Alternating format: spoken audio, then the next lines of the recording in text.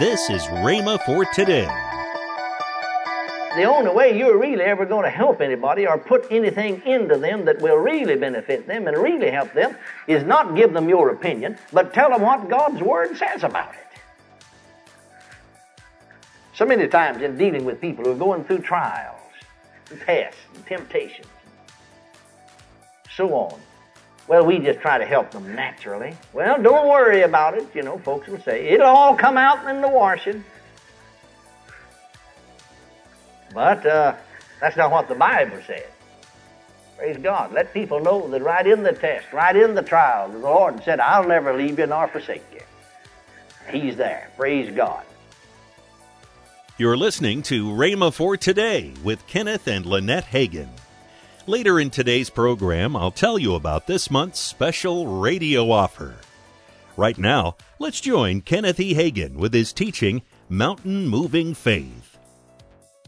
But she said, they don't help me. I mean, they pull me down and sap what little strength I do have, spiritual strength, and faith. And said, just tell me again. I know it's all in there. And so she's paying for the bill. I just took the time to talk about 30 minutes to her. Praise God. And I'll tell you, she's just a shouting on the other end of the line. Woo, glory to God.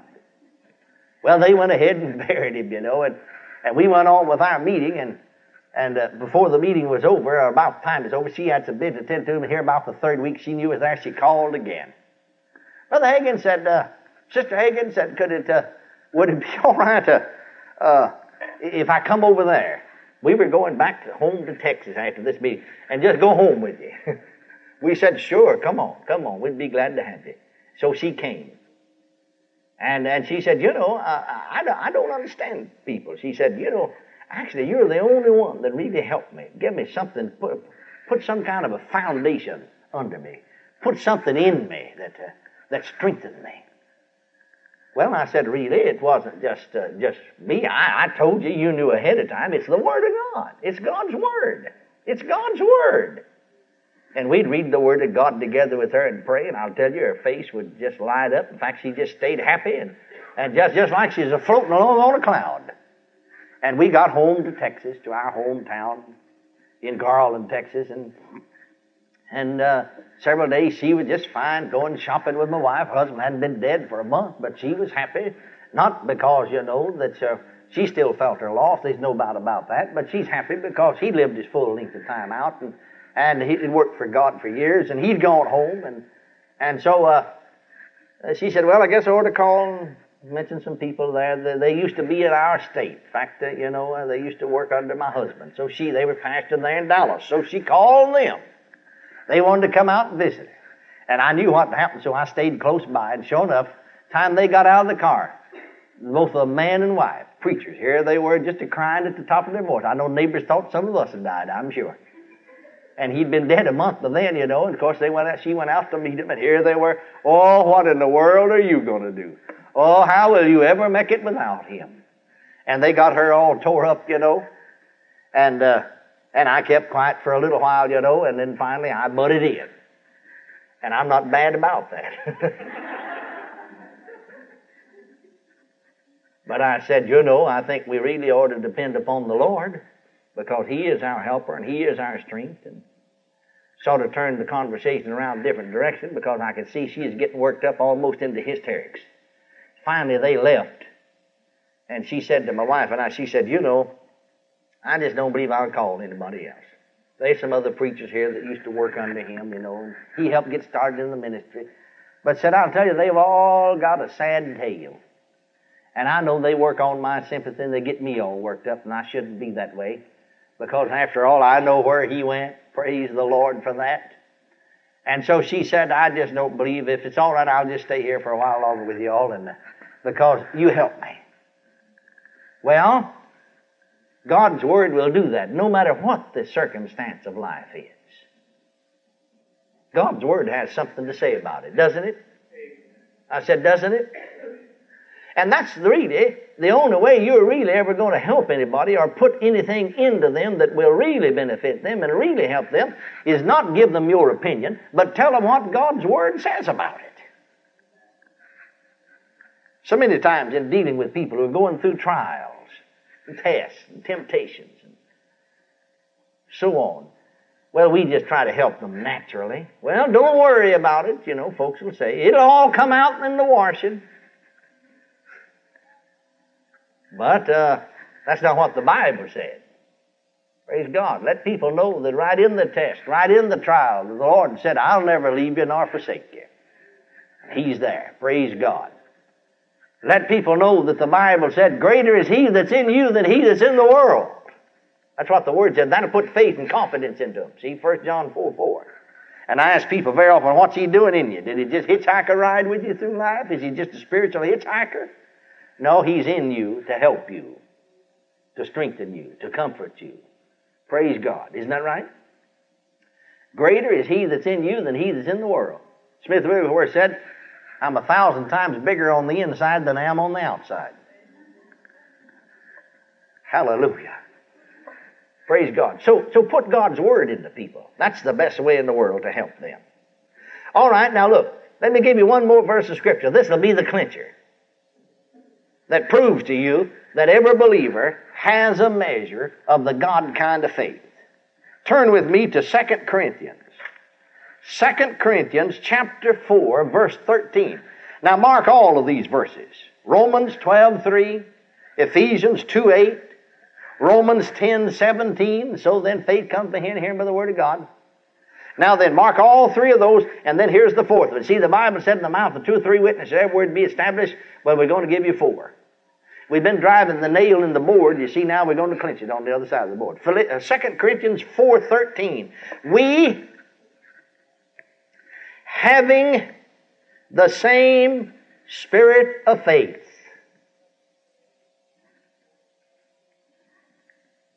Now, who's we? Well, Paul's doing the writing. And he's writing to the church at Corinth. So he includes himself in with the church at Corinth.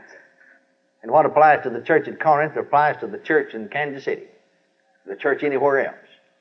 We, Paul says, having, not trying to get, not praying for it, not a hoping for it, not a struggling to get it, we having the same spirit of faith. Not we have it, you see. What spirit of faith is it we have? All right, here it is. We having the same spirit of faith, according as it is written, I believed, and therefore have I spoken. We also believe, and therefore speak. Now, isn't that the same spirit of faith? And isn't that the same kind of faith that Jesus is talking about in Mark 11:24, 23, 22? Mark 11, 22, 23, and 24. Whosoever shall say, and not doubt in his heart, but believe those things which he saith shall come to pass, he shall have whatsoever he saith. We having the same spirit of faith, according to that which is written, I believe, therefore have I spoken. We also believe, and therefore speak. Isn't that the same spirit of faith? Sure it is. Sure it is. Hallelujah. Notice he said we have it. We have it. Every believer has it. Every believer, this is the God kind of faith, and every believer already has a measure of the God kind of faith. I want you to shut your eyes. The reason I want you to shut your eyes, just shut everybody out. As long as you've got your eyes open looking around, your attention is divided. I want you to concentrate on this. I want you to say something after me, and what we'll say is in the Bible. It's all scriptural. I want you to repeat this after me. First say, I am a believer. I'm not a doubter. Say it again. Again. One more time. I have a measure of the God kind of faith. I have a measure of the kind of faith that created the worlds in the beginning. Say it with me this time. I have a measure of the kind of faith that created the worlds in the beginning. Say it again.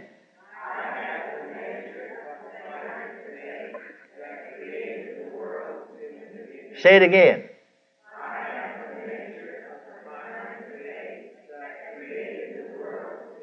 One more time.